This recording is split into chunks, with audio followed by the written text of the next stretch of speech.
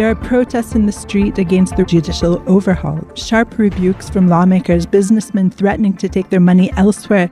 The president of Israel, Isaac Herzog, even asked for a pause for reconsideration. But you know who thinks the overhaul isn't all that radical?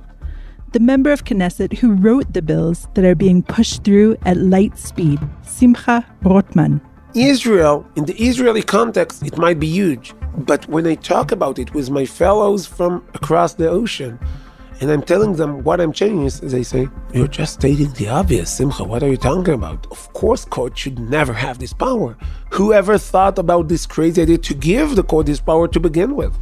On Thursday, I, Amanda Borschel-Dan, made my way through the labyrinth of the Knesset to find Rotman and ask him, why this wrecking ball approach? Rotman, one of the only handful of MKs who was in the building, is clearly one of the most driven lawmakers in the new coalition. He is also in many ways the wizard behind the curtain who is fast-tracking these first points of reform, which include judicial appointments, curbing the Supreme Court's test of reasonability, a slim override clause, and severely limiting the High Court of Justice's ability to strike down basic laws. This week, we hear what matters now to MK Simcha Rotman.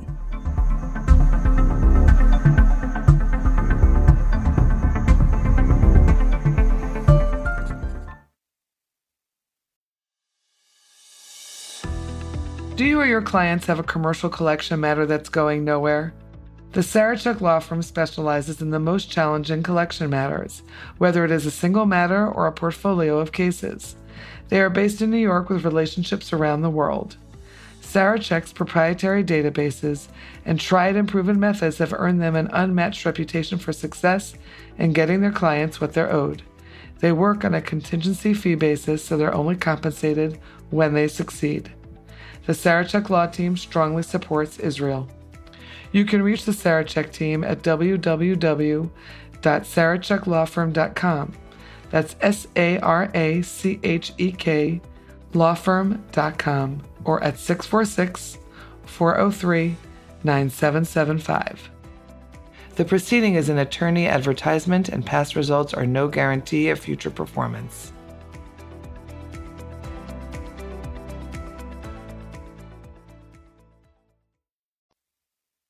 Chaver Knesset, MK Simcha Rotman, thank you so much for allowing me into your room here at the Knesset to speak with you a little bit and let our listeners know what is going on. So from my point of view, I've been in Israel for 25 years, a third of the age of the state of Israel almost. This is a very troubling moment, a divisive moment, a moment of high anxiety. You're shaking your head and that's great.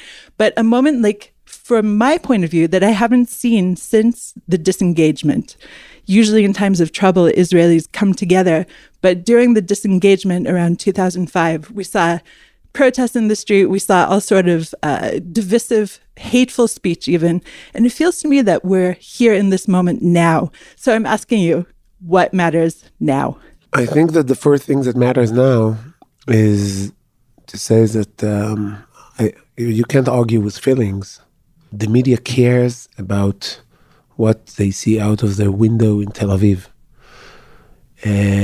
That's why in 2011, after the disengagement, they all talked about the social... the cottage cheese protest. Cottage protest, which was nothing to say. I'm not trying to deride it, but I do try to put it into proportion.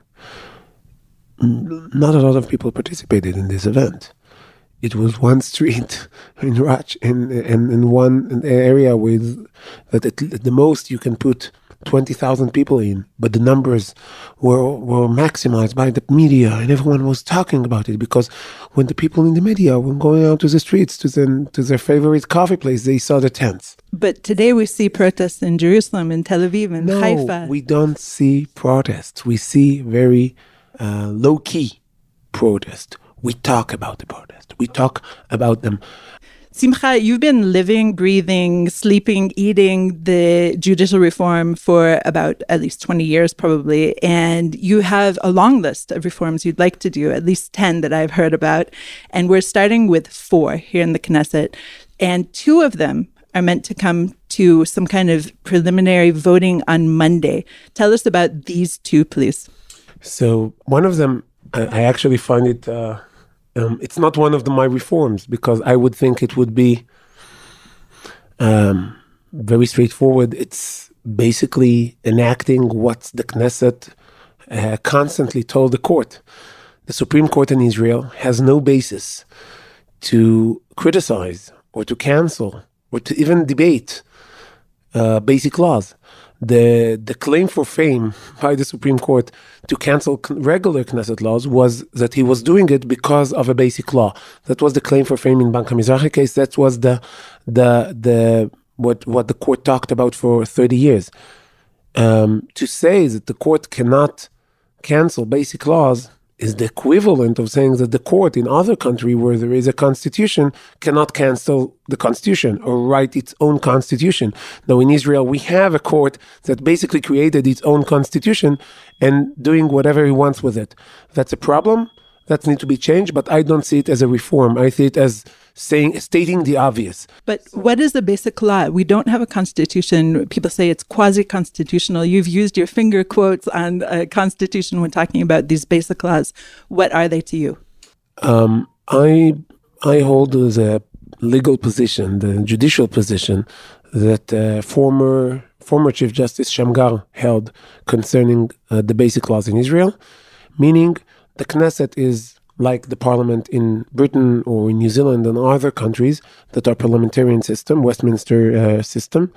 And we have a parliament that is all-powerful. He can basically decide whatever he wants. That's the system. And that's the quasi-constitution that we do have. And as part of the legislation, he can say this law is more important than that law, but it's all legislators saying, and maybe even telling the court, this law is more important than this law. That's a regular parliamentarian system. It does not have a constitutional value until it's being formalized into a constitution. That's what basic laws in Israel. We enact basic laws in Israel the same way we enact regular laws, because that's the way the system in Israel was always the case. We call basic law whatever law the Knesset wants to call a basic law, hinting to the public, to themselves, to other branches of government that this is more important law, whatever that means. So basic law is born the same way as any kind of other regular law, but the Knesset itself says this is a basic law, so court, lay off. Is that what you're saying? That court lay off, but also sometimes it says court check other law if it goes by the basic law. Meaning when we call a law a basic law, depends on what's in it. Sometimes the Knesset tells the court or other branches of government, ignore a regular law if it contradicts the basic law. The basic law is a higher level, but we are the Knesset. We will tell you which law is in the higher level. Now that's a very common system. It happens in all around the world, and the basic law, for example, if we have a basic law saying that elections must be equal elections, any law, regular law, that has anything to do with election law has to go by this basic law. And that's fine. That's because we put the basic law of elections on a higher level than the regular laws. Okay, I understand what you're saying there. And the second reform that is extremely divisive, perhaps even more divisive, is the judicial appointments. And you have one system that you've come up with, and there have been other systems that have been floated, including by Justice Minister Yariv Levin. But it's your bill that's going forward on Monday, correct? It's the committee bill. I am offering the committee to accept my proposal. If the committee will vote for it, then it will pass. And it's a proposal that you've tweaked here and there to include, hopefully, maybe women. But tell us. Not hopefully, maybe. It's, I will explain in a second what's the system today in Israel and what's the change. The system in Israel today, there is a committee of 9 that is combined of basically 4 different groups. The biggest group is the judges, sitting Supreme Court justices, three Supreme Court justices, 2 members of the bar, meaning 5 out of the 9 are unelected officials today, meaning the entirety of the public in Israel is represented as a minority in this committee, and 2 ministers and 2 Knesset members. Now, usually, in the last years, it's 1 from the coalition, 1 from the opposition, but it's not a rule, and just recently it did not happen. So it's not a rule today. So but usually we can talk about 3 out of the 9 are representative of the government / coalition / majority, and 1 is usually representing the minority. That's the make of the committee today. I'm offering to take the bar out because I don't think the bar has anything to do with electing judges. It's very strange. So we will still have a committee of 9, but it will be 3 judges, 3 ministers, and 3 Knesset members. For the first time in the history of the State of Israel, the opposition will get a representation. In the basic law, I want to make it very clear that you need to have an opposition member in the committee. I served as the opposition member in the committee last Knesset, so I definitely understand the importance of the committee, and I reject the idea that if you are a minority, you are not affecting the process. That's not true. And you have 3 ministers, 3 Knesset members, as we said, and 3 judges, but not all of them from the Supreme Court, self-appointed. It will be the Chief Justice sitting ex officio by his position, and 2 ex-judges, retired judges that will be chosen together by the minister and the Chief Justice. It seems to me that the biggest change in your proposal, other than having an opposition member enacted into law, is that most of the makeup of this committee is coming from the elected officials, from the coalition. So this is what people are, of course, objecting to. But why do you think that this is actually a good thing? I think, and I said, and I actually wrote a book about it called Lama she'am yivchar et hashoftim. Why should the people choose the judges? That's the situation in almost every democratic country. The fact that people in Israel, or some of them, are happy with a system that takes away, as we said, the system today gives the entirety of the public in Israel a minority in the committee, which is unheard of. It's really unheard of to have this kind of power to unelected officials, to have a self-perpetuating court. That's unheard of. And almost every other democratic country, the system gives the power to the ruling majority to appoint the judges. I'm talking about, of course, the U.S., where you have the president and the Senate, and 12 out of the last 15 judges that were elected to the Supreme Court in the U.S.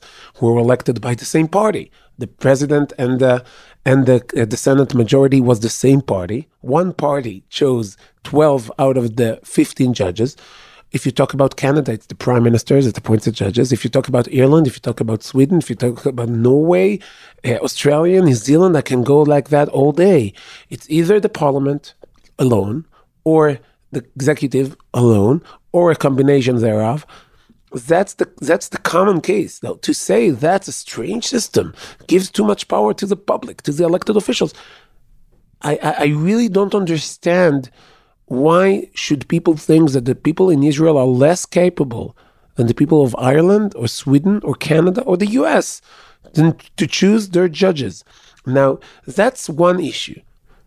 And the answer to the question that I am asking is that some people in Israel are used to the fact that doesn't matter if they win or lose the election, they win the elections. Meaning, it doesn't really matter what people vote on the election day, because the real decision-making power is in the court or in the legal advisor that is also elected in some way by the court, or in other unelected branches of government in Israel that are elected by the court. If you talk about the power of the Chief Justice in Israel, just the Chief Justice, he appoints the head of the public broadcast company. In Israel, the Supreme Court has its own broadcasting group that appointed by the Chief Justice. He appoints, of course, the Chief Legal Advisor. He appoints the committee that appoints the Chief Legal Advisor. He appoints investigative committees. He appoints...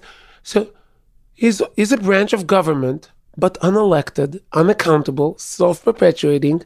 We have the same people appointing themselves, and I'm not even talking about the corruption that comes with so much power, unchecked and unbalanced. I am talking about pure democracy. The people of Israel should have the ability to vote and change what's happening in their own country. Don't you think, though, that once judging becomes a political appointment, there is the tendency of any kind of human who wants to have a job to try and make his elector happy? And so perhaps he's not even paying attention to the purity of the law, but is trying to make the people who will vote for him. First, show me a system in democratic countries that works like that. That's a valid argument. But if no other country believes that that's happening, that should be the case, then this argument is apparently wrong just by the fact that no other democratic country has a self-perpetuating court. But the independence of the court is extremely important. Once you appoint a judge, it should be, and we're not touching this, extremely, extremely hard or almost impossible to kick a judge out of office. Why? Because we want an independent court. We want the judges to abide by the law, and they take an oath when they are being elected and chosen by the president of the state of Israel. As they go to is, of course, appointing the people that are elected by this judicial selection committee. He does not have the power to say no, but he appoints them in a very nice event in his house, and they come there and say, we pledge allegiance to the laws of the state of Israel. They are independent.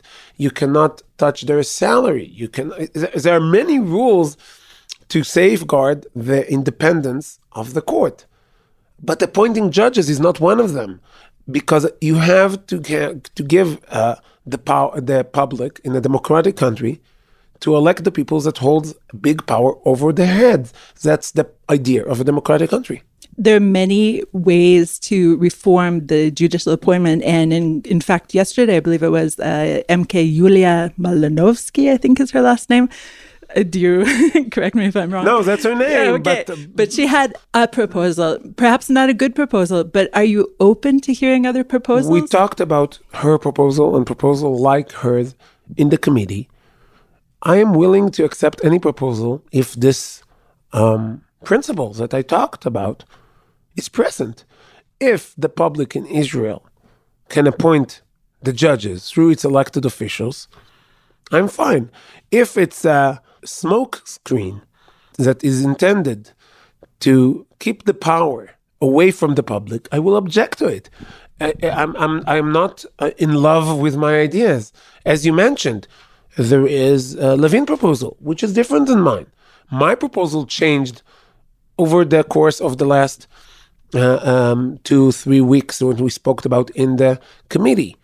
You said about the women, the legal advisor of the Knesset said that because in the basic offer it was 3 positions from the Knesset ex officio by their position, heads of the committee, she asked what will happen if none of those positions will be taken by a woman. Then you will not have a representation of a woman from the parliament, and you will. So I said, okay, so good idea. Let's change, and only 1 position will be ex officio, and the other 2 will be elected by the oppositions.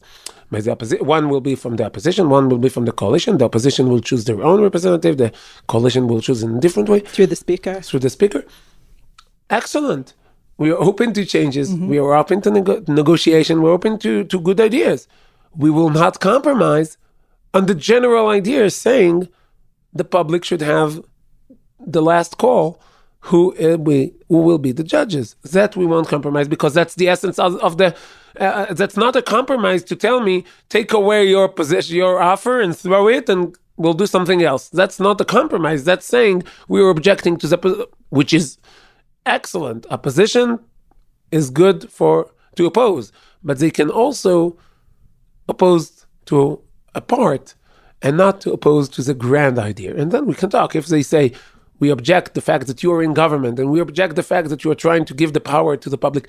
Now, when you look at it a little bit deeper, it's not a distrust in what I do. Because what I do, I did not say, from now on, Simcha Rothman will appoint the judges. That's not my point. I said, the majority, do you think if they object to that, it's either that they think that they will never be in power again, because I'm not offering to change all the Supreme Court. Even if this government will stay for 4 years, full 4 years, we will appoint only 4 out of the 15 judges that are in Supreme Court today. So what they actually say, we don't believe that we will ever be in power. We will ever be in the coalition, and we want to keep the power that we have today, even though we're not elected and we're not gonna be elected. Now, I don't think so. I think that Yulia Malinovsky has chances to be in government in the next decade or 2 decades of the state of Israel, not less than me. I think there is equal opportunities that she will be in coalition and I will be in coalition. I am building a system that will give her, when she is in power, the same opportunity I want for myself. I'm not trying to change the rules of the game to get some more power to myself. So either that, they don't believe they will ever get in power, or they say, we are not trustworthy, don't trust us, we don't want power to ourselves, take the power away from the elected officials and give it to some dictatorship. To that I object. We don't trust you, is what they're saying, not us. No, because if it was only me, then they would say, okay, so the coalition will have the power. This coalition will appoint 4 out of the 50. Next coalition, we will be in power. We will appoint 3 or 4. Us as members of Knesset. They don't trust elected officials. Actually, they don't trust the public.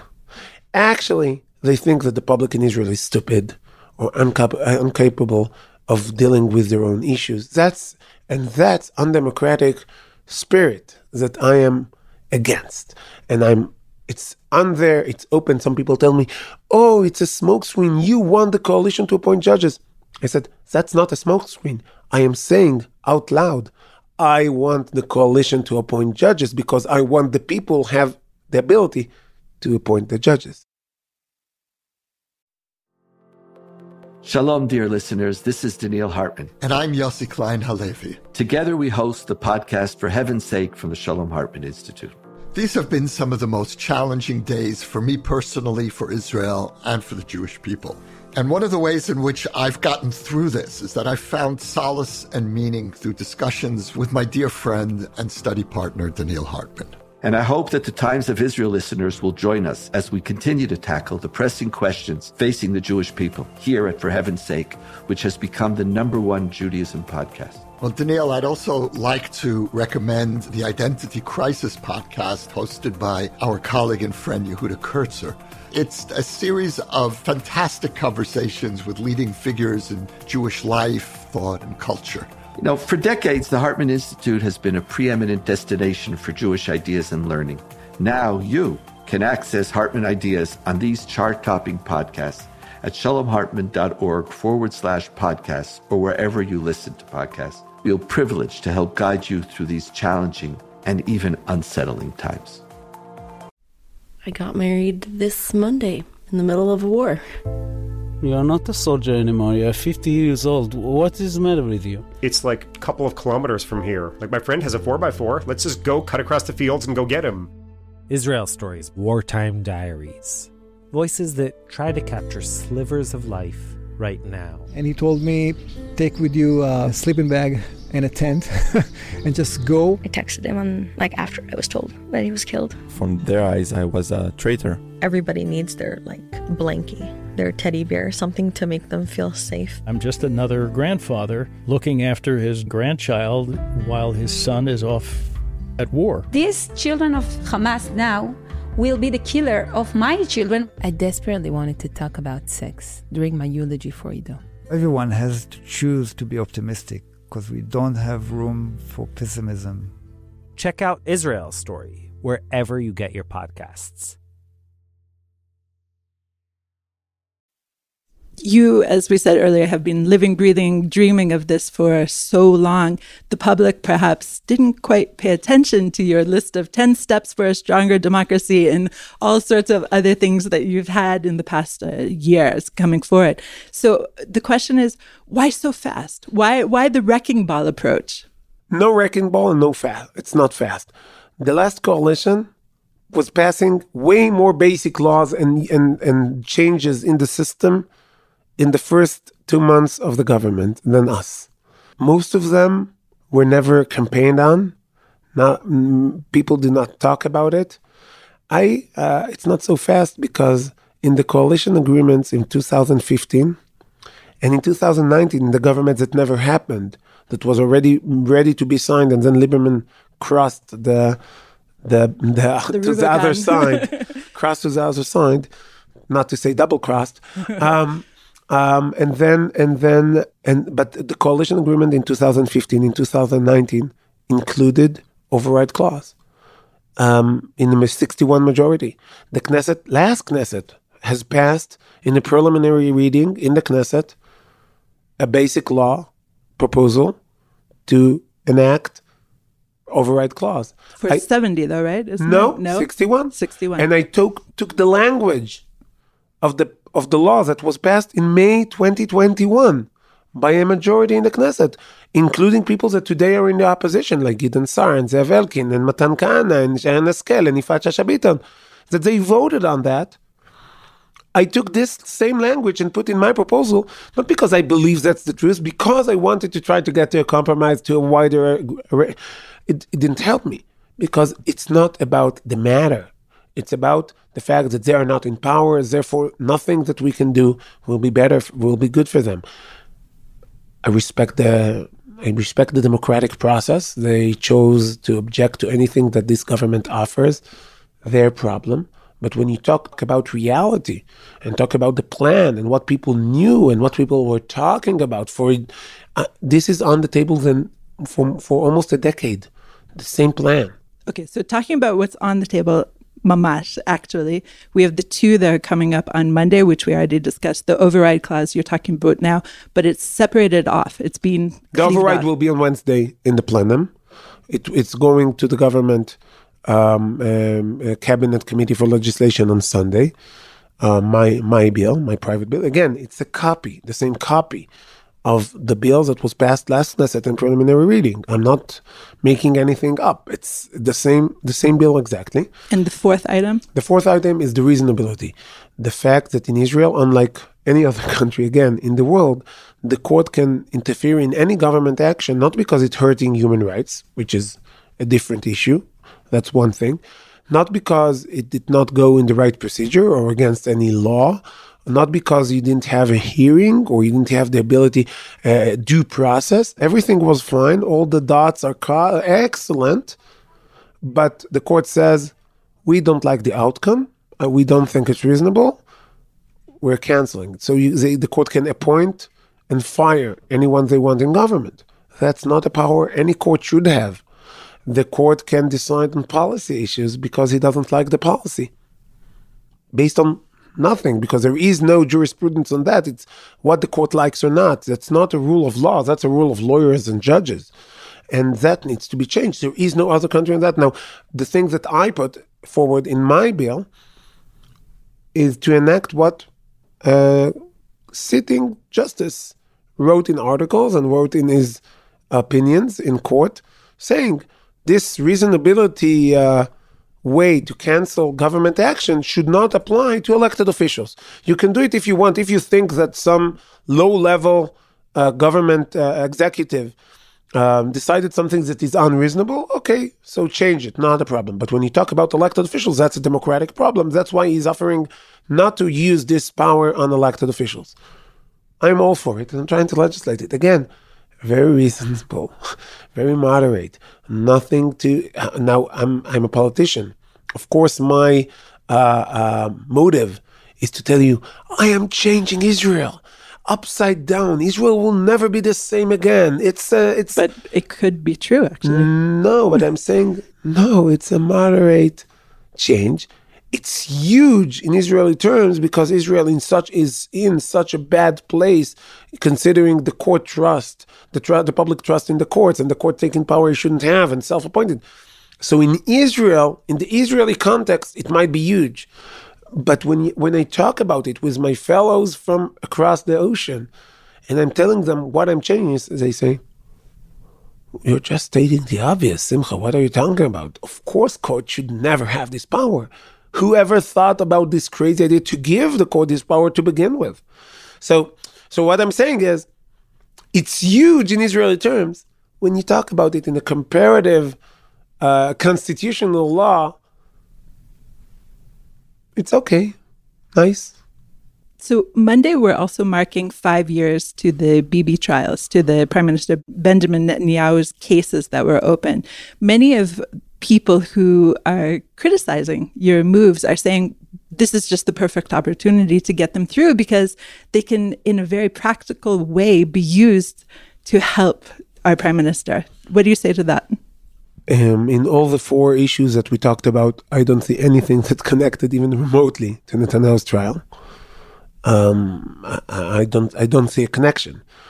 I'm not touching as of now, and not even in the plan to touch the criminal procedure concerning Netanyahu. We did say that some of the criminal offenses that Netanyahu was charged with, it's a shame to have them in our law books. Many other countries cancel them, like the breach of trust. It's in Israel. In Israel terms, there is a misconduct in public office, as that's the term in Australia or in Britain, which basically gives the court and the legal advisor the ability to indict anyone they want on anything and just try to stick something on them. It's a bad law. The criticism of this law started way before Netanyahu's cases. And it was, if you want something of personal motive, the personal motive is all the people that wrote articles and op-eds against this issue when it was Olmer trials or something like that. And now because it's Netanyahu, they say, no, don't change it. So if there is some kind of change, it's on the other side. But as you mentioned, I am involved in this issue for 10 years since I started Meshilot, the Israeli Movement for Governability and Democracy. I was thinking about it and talking about it in earlier stages of my professional lives, but 10 years, that's what I do. Netanyahu cases, as you said, 5 years. I think it's less. I think it's 4, but it doesn't matter. I'm not offering anything new because of Netanyahu cases. I am not trying to change the system because of Netanyahu cases. I wrote about those issues before Netanyahu was indicted. I was dealing with those issues way before, the same way Yariv Levin, the same way other people. So again, I think the people, and it's the other way around. Yair Lapid, the head of the opposition, he said, you have to split the powers of the chief legal advisor, but you don't do it now because of Netanyahu cases. So it's the personal motive and the political motive of the people who object to it. Without Netanyahu's trial, without Netanyahu in power, I would have 90 Knesset members support the positions, even more, because that's what's true and right for any other country around the world. Sadly, that's the way politics works. Maybe some people support what I do because of Netanyahu. Maybe some people object to what I do because of Netanyahu. I am in this business way before, and I'm probably going to be in it way after. So, okay, final question Hashem, for you. Of course. Bezrat Hashem, Final question for you. I'm listening to you, and it sounds like patches upon patches upon patches of legal fixes for a principled problem in that we have no constitution, no way that has already defined all the things that the court can do, that the Knesset should do, etc., etc. Do you feel like perhaps we're coming to a precipice where it could be a constitutional moment? The president of Israel, Isaac Herzog, of course, already asked for a pause. Let's stop, let's think, let's readdress, let's have a moment here. Is this possibly the moment? I think that Israel had few constitutional moments in the past.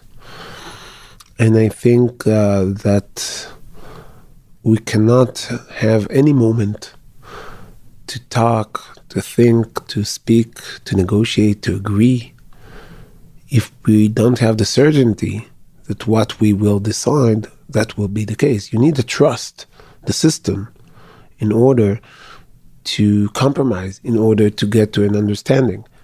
If you would try to, you and I, not many people, let's try, say, let's sit, let's do a draft of a constitution for the state of Israel. So you will say that, I will say that. I don't know exactly what your position on religion and state, and you don't know what exactly my points on free market. Doesn't matter. We will talk about the issues, all different kinds, and we'll get to some kind of agreement. It will be nice. It will be meaningless because, okay, nothing will happen.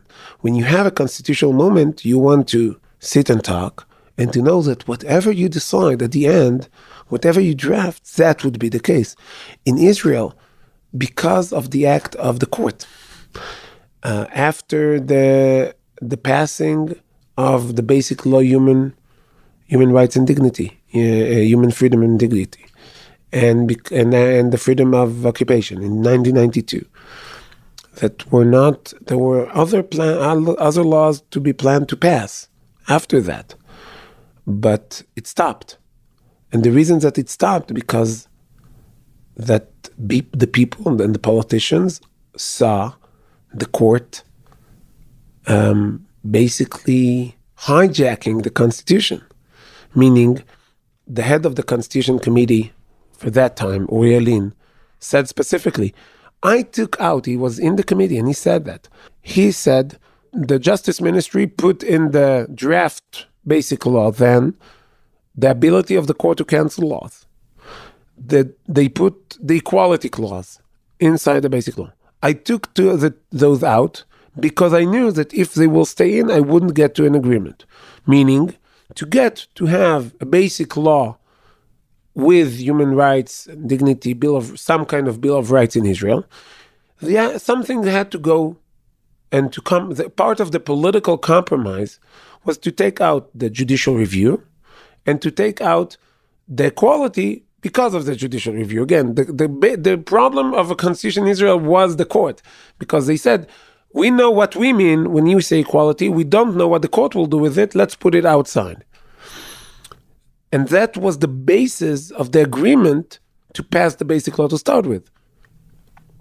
And then the court said, okay, you didn't give me the power for judicial review. You didn't give me the power to check laws based on equality. I will do it anyway. Why would I ever agree to give any other power to the court if he misused whatever I gave him and took what the Knesset trying to enact quasi-constitutional law or whatever? If there is no trust that what I write, that what would be the case, that the court will respect the Constitution and the compromises that must come with it. You can't have a Constitution without compromise. Why would I compromise? Why would I talk? Why do I try to create a Constitution? So the first step in ever trying to make Constitution, half a Constitution, procedural Constitution in Israel is the trust of the people that whatever they decide will be respected by the court and by the other branches of government. We're so far away from that day, and there is one person to blame, Aaron Barak, on that. So just to super end with, in 2015, Aaron Barak was asked, what will happen if the government says one thing and the court says something else? And he said something along the lines of, it will be decided by the tanks. What do you think of that? And are we close to that? I think that the second he said that he should have be sentenced and jailed. That's not a sentence you say in a democratic country, or at all. But could it be just a practical fact? That's not a sentence to say. And the fact that the former Chief Justice of the State of Israel, spoke like that, show you how far away he is from understanding what democracy is.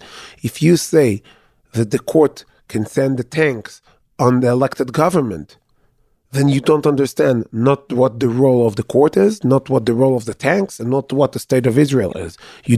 And I am terrified and deeply troubled by the fact that this guy was the Chief Justice and the Chief Legal Advisor for so many years. That explains a lot. This sentence explains a lot.